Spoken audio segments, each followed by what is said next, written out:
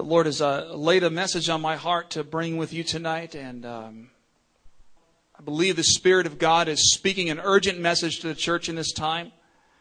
And before going too much farther into all of that, I want to start this word off. The Lord has a calling upon the life of every single Christian to take the kingdom. Do you realize that that's true of your life because of where you stand? I'm going to say that a second time because somebody should start getting excited about this reality. The Lord has a calling upon the life of every single Christian, which would include you, the person sitting in your chair, amen.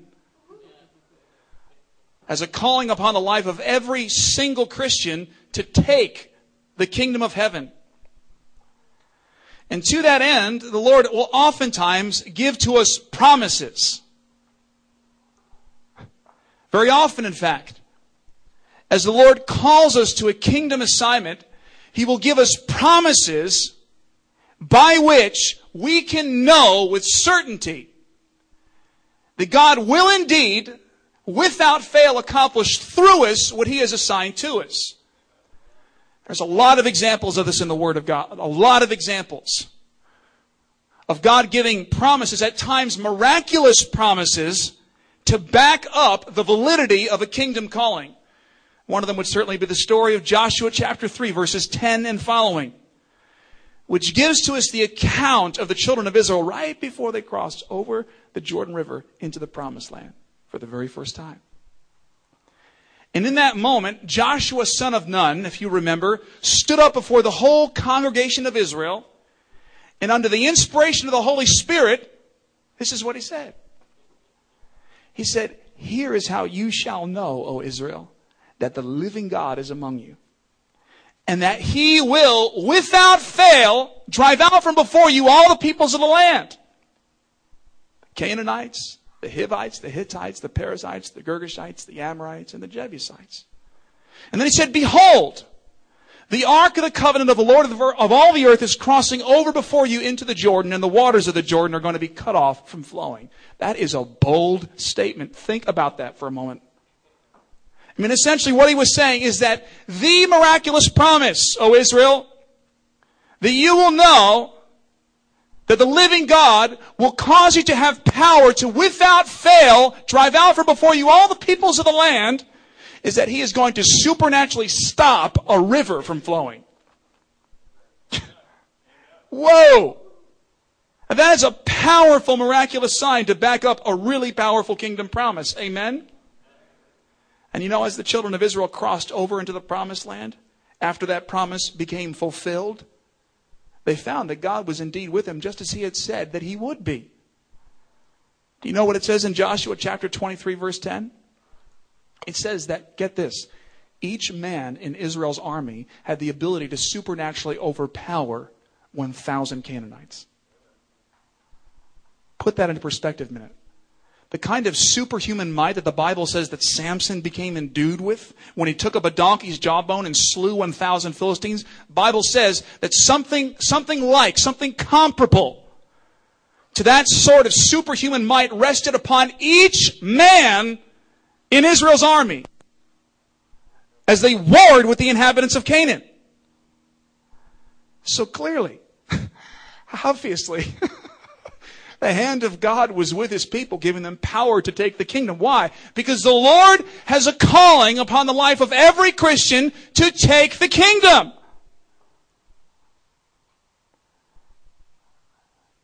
But you know, just one generation after Joshua's time, in the book of Judges, which is going to be the subject for tonight's message, we find a very strange statement recorded for us in the 3rd chapter, beginning with the 5th verse.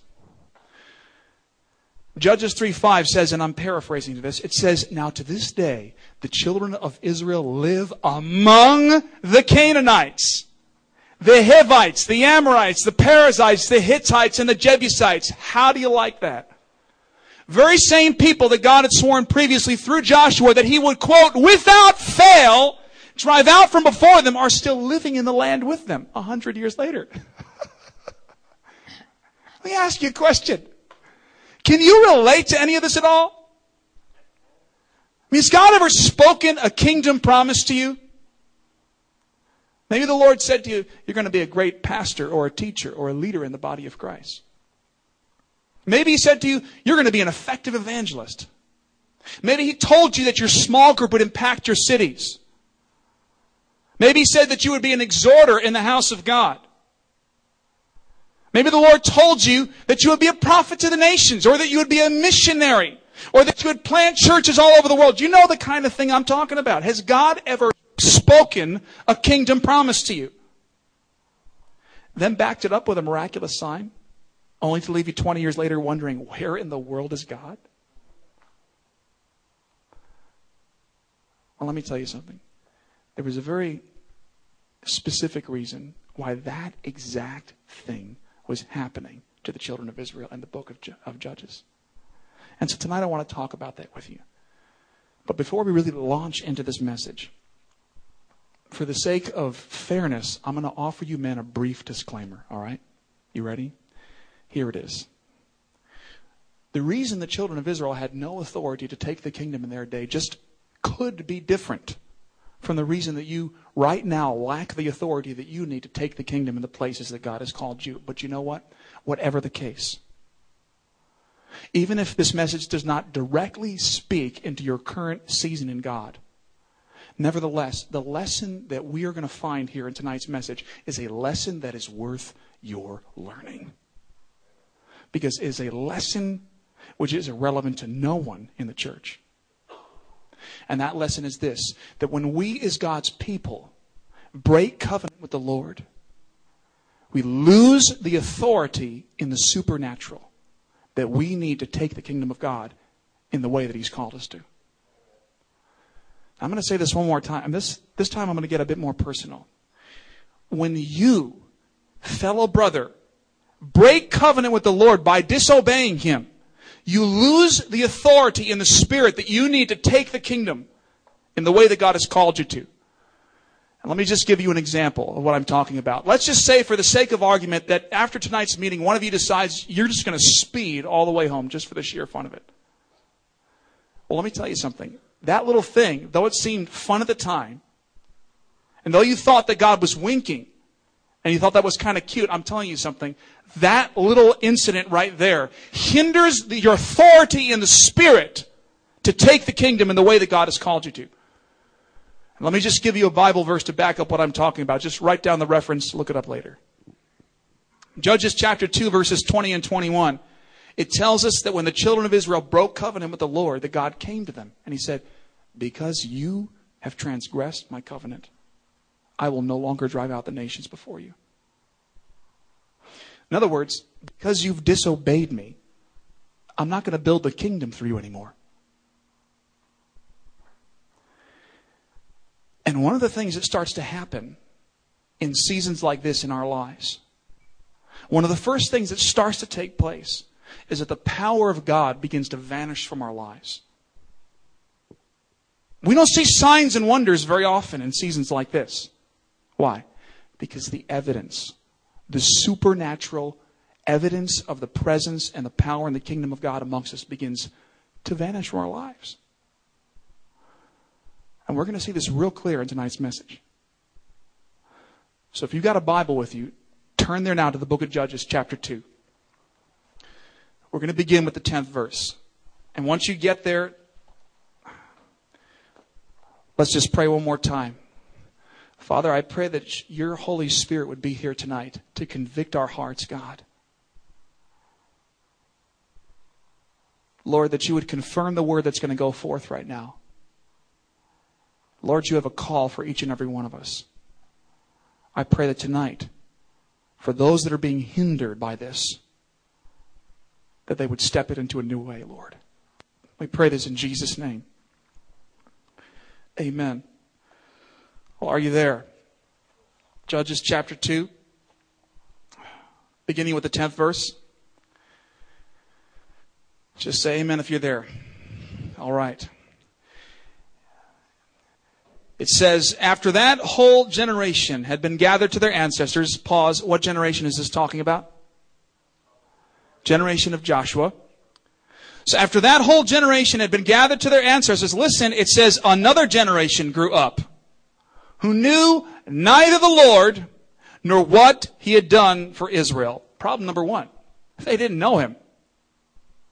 So, verse 11, it says, then the children of Israel began to do what was evil in the eyes of the Lord, and they began to serve the Baals. Now pause, look up at me for a minute. The Baals were the false gods of the Canaanite peoples whom they worshipped. And because of this worship of false gods, the whole of the land of Canaan was just filled with idols. And so God had called the children of Israel to go and to dispossess the people of the land and to destroy and burn all their idols with fire. But as we're going to see, they failed to do this, and this is what led them to their predicament that we're finding them in tonight. Now hear me. Lest we as Western Christians, living over 3,000 years after the time of Joshua, be tempted to falsely believe that we don't have a problem with idolatry. You know, because we're like more sophisticated than they were back then.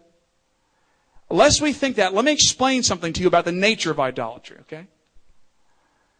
Idolatry is not a rare sin of a few tribal groups off on some distant island somewhere.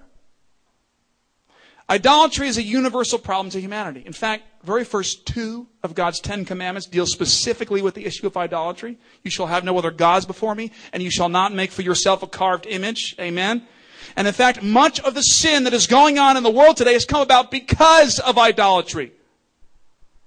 For example, a man who cheats on his taxes has made money his god. That's why he cheated. Or the man who becomes unfaithful to his spouse has done so because he's made personal fulfillment his god. That's why he becomes unfaithful. Now, there are a lot of examples that we could give here which would look a lot like this, but my point is that in all cases, the foundational principle is really the same. That idolatry is the result of something becoming more important to us than God. And the way that Christians go about spotting idolatry in the church begins with understanding a foundational point that Jesus made about idolatry in his famous Sermon on the Mount. Matthew 6:24, Jesus said, and I'm paraphrasing this again, he said that no one can love 2 masters. Nobody can love 2 masters. Now there's a lot there in that sentence. And I just want to camp here for a minute if we can and just unpack that a little bit. Can we interact with each other tonight? Some of you got that, just kind of look in your eyes. You're just, can we do that? Can we interact tonight? All right. So let's start with something basic. As Christians, we all know that love is not simply an emotion. Amen? Love is an action. So that means that when Jesus said nobody can love 2 masters, he wasn't talking about an emotion. He was talking about an action. Why? Because love is an action. And because love is an action, there are certain activities that are contained in love without which love would no longer be love. For example, love would no longer be love if it did not also include the activity of cherishing. Isn't that right? Husband who does not cherish his wife does not in fact love her. Isn't that true? Nor would love any longer be love if it did not also include the activity of delighting. Amen? Moreover, love would no longer be love if it did not also include the activity of enjoying. Aren't all these things true? Now, because this is the case, because all of those activities are contained in love, because of that, then we are unlikely to understand the full meaning of what Jesus was talking about unless we also hear it like this. That when Jesus said no one can love 2 masters, he also meant to say that no one can cherish 2 masters. And that when Jesus said no one can love 2 masters, he also meant to say that no one can delight in 2 masters. And that when Jesus said no one can love 2 masters, he also meant to say that no one can enjoy 2 masters. Therefore, to enjoy anything which God has forbidden for me to enjoy is idolatry. And any sin that you commit because you enjoy that sin that is idolatry. Why? Because to inwardly enjoy anything which God has said thou shalt not enjoy is the same thing as covetousness. And Paul said in Colossians 3:5 that all covetousness is idolatry.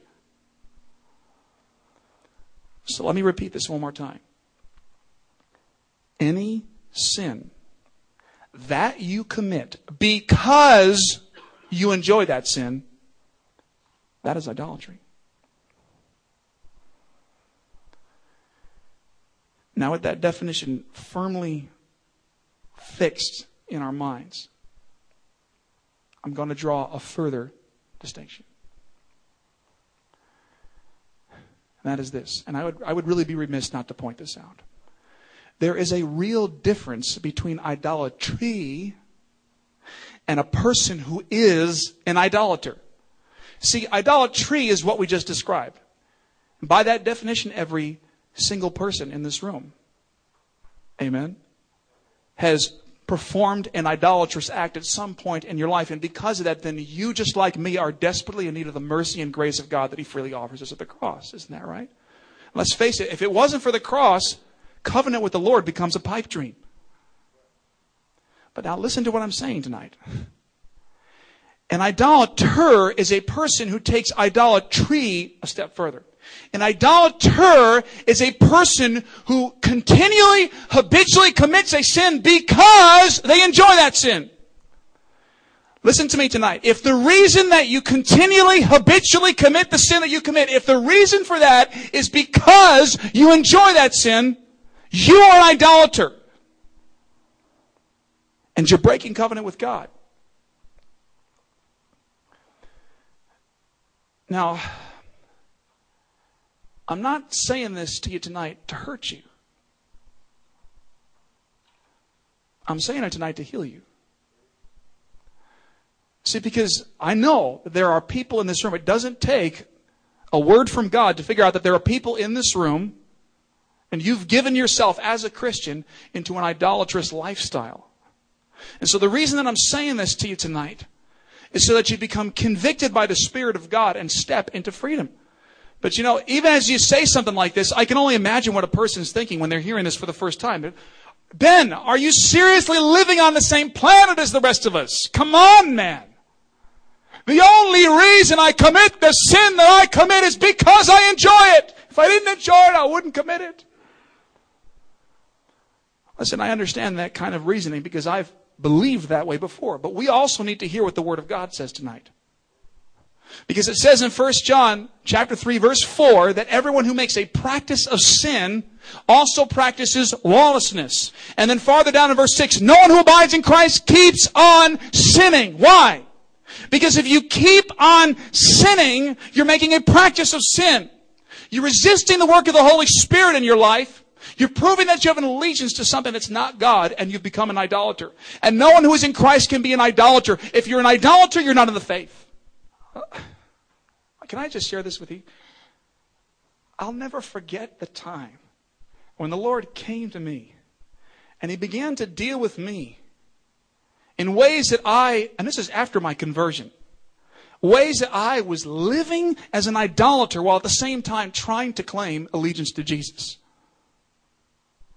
And it was specifically in the area of television, film, media, movies, and the Holy Spirit came to me, and this is what He said. He said, Ben, did you ever seriously entertain the thought of committing adultery? Lord, is this a trick question? No, I would never seriously entertain the thought of, I would never entertain that thought. I would never do that, Lord. And the Lord came to me a second time, and then He said, well, then why would you seek to be entertained by adultery? Then He came to me a second time, and He said, Ben, would you ever seriously entertain the thought of performing witchcraft? And again, I said, no, Lord, I would never entertain that thought. And then He said to me, then why would you seek to be entertained by witchcraft? Then the Lord spoke 2 words to me. And when He spoke these 2 words, it changed my life forever. I've never thought the same ever since. He just said to me, "You hypocrite."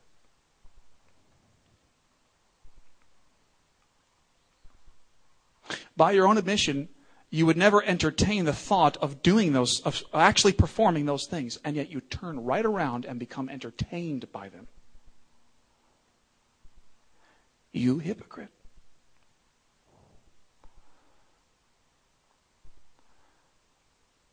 Now, some of you, you're listening to this, you say, "Devil."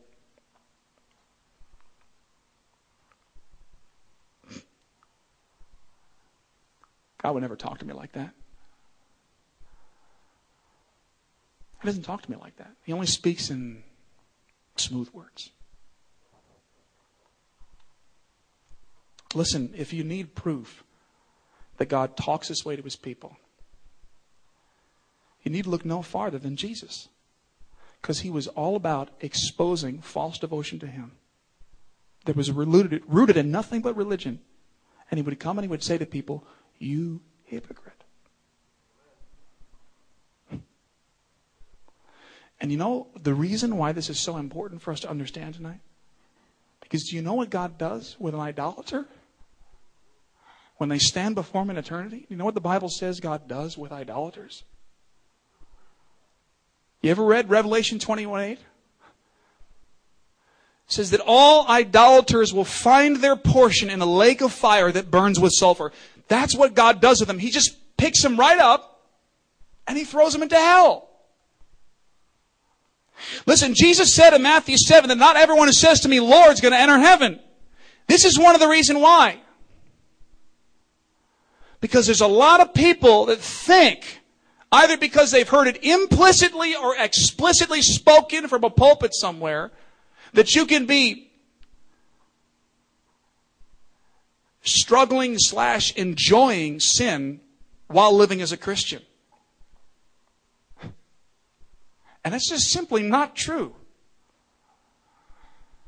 I'll tell you, the Holy Spirit has been gripping my heart in more recent times on this issue.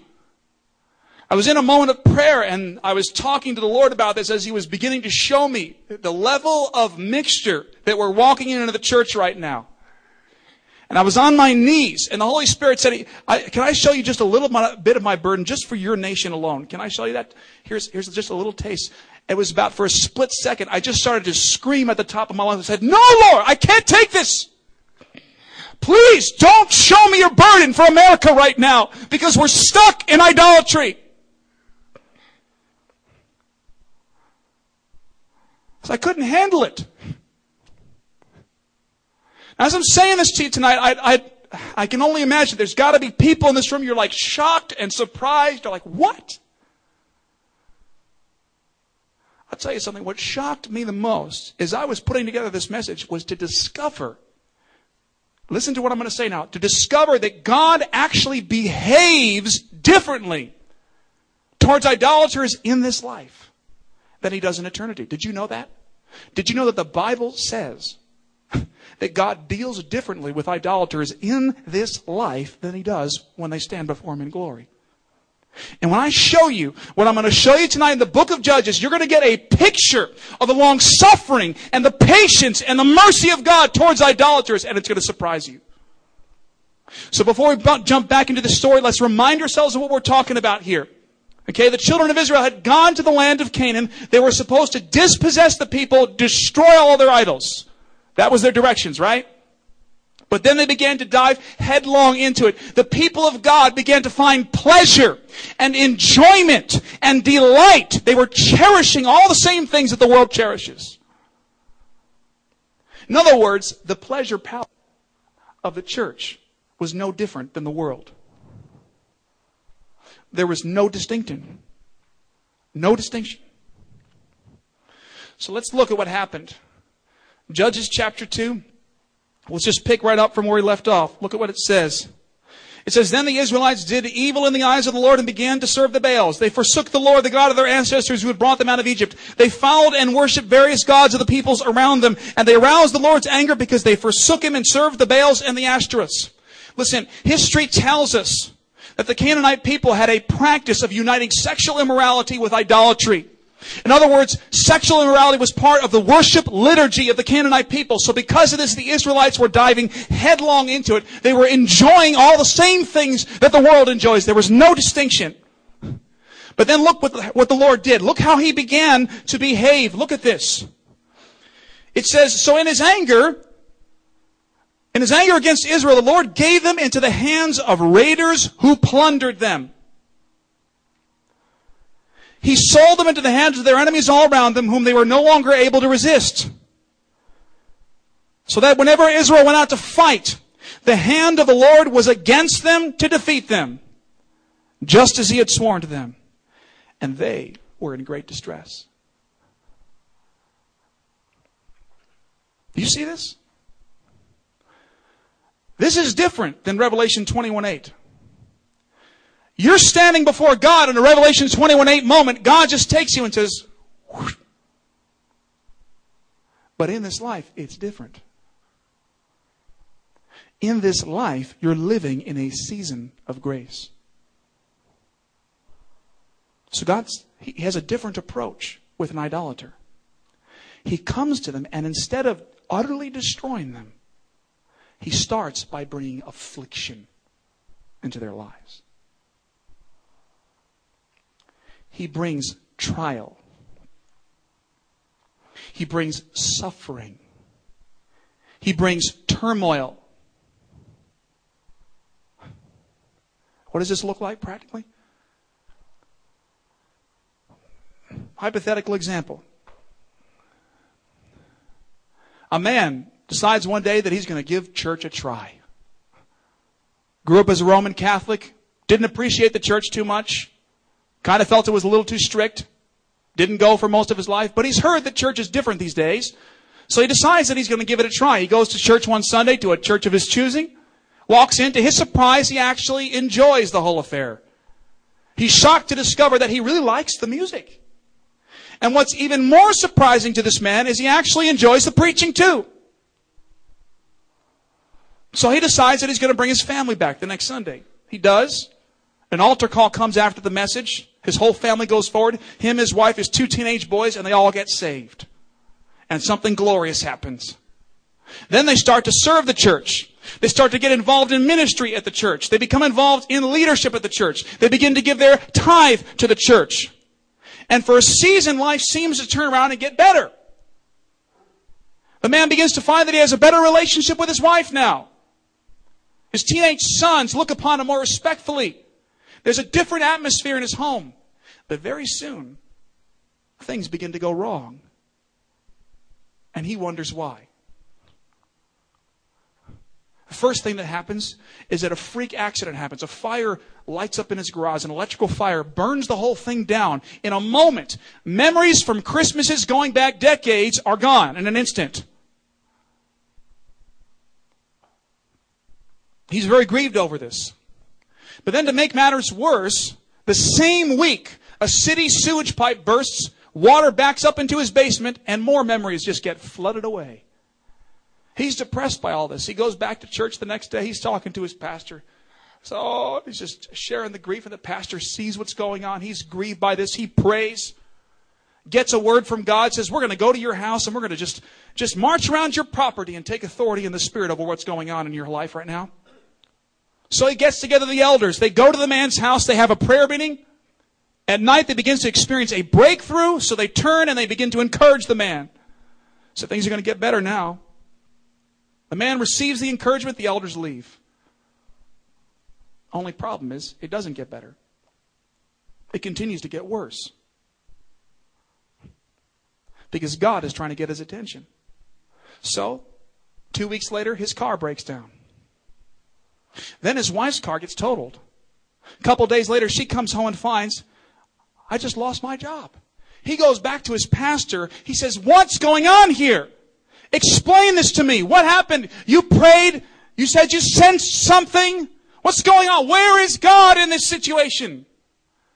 The pastor prays, just kind of backs off into his spirit, just prays, starts to get a word. He said, there was a couple weeks ago, we had a message And you came forward after the altar call, and one of my elders told me that you were sitting down with your family on a once-a-week basis watching Desperate Housewives. Are you still doing that? With your 2 teenage sons? The man said, yeah. And he says, and we were also talking the other day, you had that issue with pornography. Are you still struggling with that? I'm just trying to see what's going on here to get a kind of a feel for a diagnosis. The guy starts to get a sniff. He doesn't like this. He begins to yell at his pastor. Storms out of the office, says, that's it. I'm taking my family. I'm taking my tithe. I'm taking my time, and we're heading out. We're going to find another place. How many of you know this happens a lot? So the guy goes down to the street to another church. This one's a lot bigger, 10,000 people in attendance. He finds he likes the worship at this place even more than the last place. And he likes the preaching better too. You know why? Because they don't talk about sin much.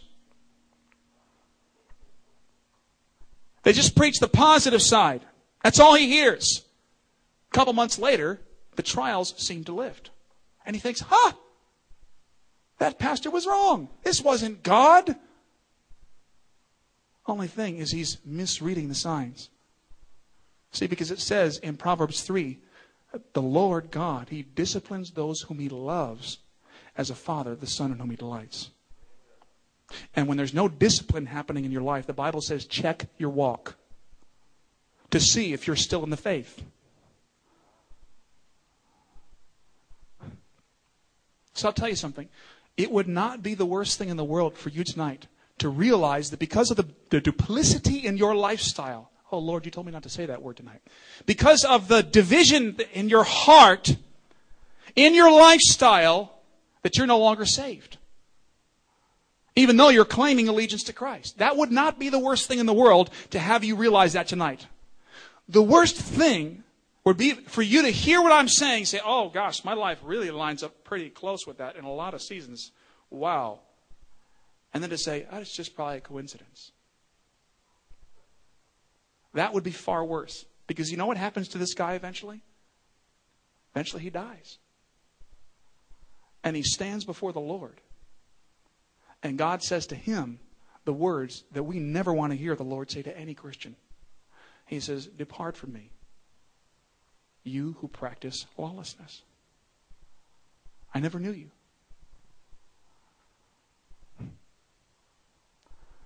See, he had his chance because God behaves differently in this life towards idolaters than He does in eternity. In eternity, there's no more chances. In this life, you've got a season of grace, and there's time to respond. There's time to repent. And while there is, God gets your attention any way He can because He's frantic to get a hold of your heart. But that's not the only thing that God does. Look what else it says He does in verse 16. Look there.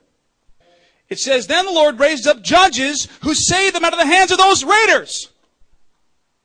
And here is where we become tempted to rewrite the Scriptures, brothers. Because how do you relate to this picture? Right? Look what is happening here. On the one hand, God is raising up enemies to fight His people. And on the other hand, He's raising up people to save them. Actually says in Judges 3:12 that God strengthened the hand of Eglon, king of Moab, against his people. So how do you relate to this? How do you relate to a God who fights you with His left hand and saves you with His right? I mean, have you ever lived in a season of your life you just feel like the circumstances of your whole world are collapsing down upon you? And you feel like you're sitting under a tree, clutching a flower in your hand, picking the petals off, going, God loves me, God loves me not. God loves me, God loves me not. God is for me, God is for me not. And you're thinking to yourself, this is schizophrenic. You make no sense to me right now, God. I can't relate to you. I'll tell you something. What we need to understand is what God is really attempting to do in situations like this. He never sends, listen to me, He never sends trial and suffering into our lives for the sake of overcoming us. He never does it for that reason. Judges 3:1 and 2 actually says that God left the nations that He left in Israel to test them. so that the generations who had not previously known war might know it. In other words, He leaves those testings in your life so that you learn how to overcome the idolatry that is gripping your soul. Because He loves you and He's after your heart. That's why He does it. That's why He raised up judges. And the job description of the judges was to call the people back into covenant with the Lord, so that they could do the thing that God had called them to do, which was to take the kingdom. Why? Because God has a calling upon the life of every Christian, say with me, to take the kingdom. Do you remember how we talked about this at the beginning of the message? And you know, all of these ideas, they're so clear in the story of Gideon. Judges chapter 6, please. Just turn to Judges chapter 6. I want to go to the 11th verse. This is the story of Gideon. Look at this.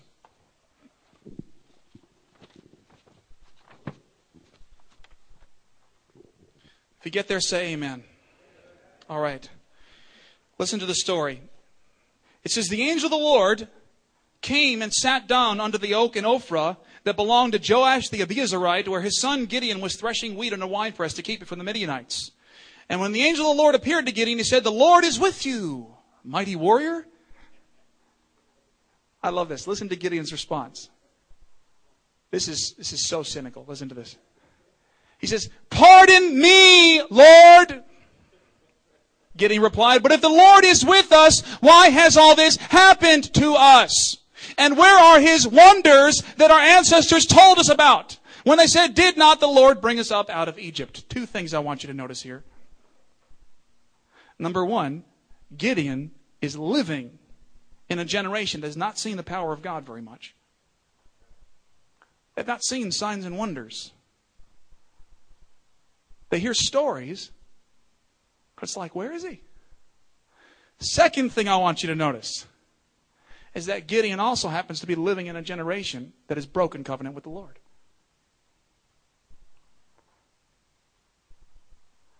Sound familiar at all? Sound a bit like America? I tell you, you know why this is strange? Because right now, the power of God is being poured out on the 2/3 world in a way that's unlike anything that we've ever seen in church history.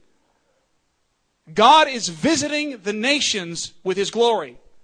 And at the same time, conspicuously, there's not a whole lot going on in the spirit here in America, in case you haven't noticed.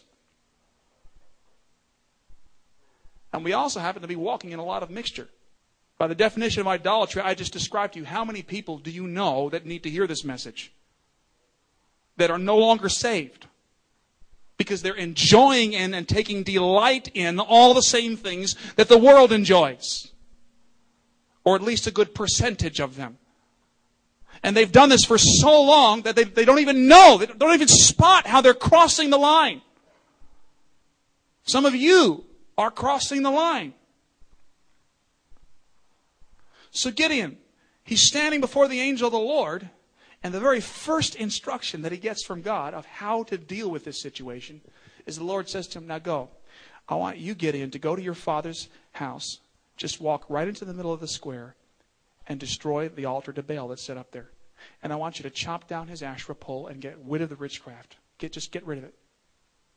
Lose that stuff. And then he says to him, and the very place that your father's house prostituted itself to the gods of this world, I want you to build an altar to me. And I want you to worship me. In the very place where you prostituted yourself to other gods, I want you to build an altar to me. What is he doing?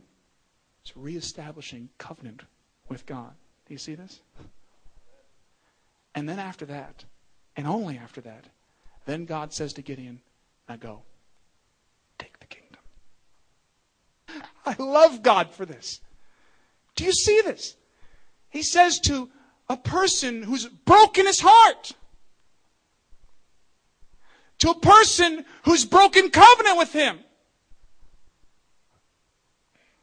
person who's become a prostitute and an adulterer, and he says, You now go take the kingdom.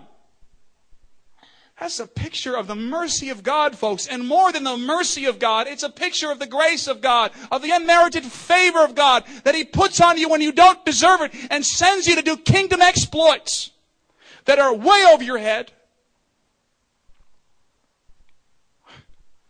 That's the character and heart of God. That's what He's looking to do. And in all of this, do you know what Gideon gets? He gets a new name.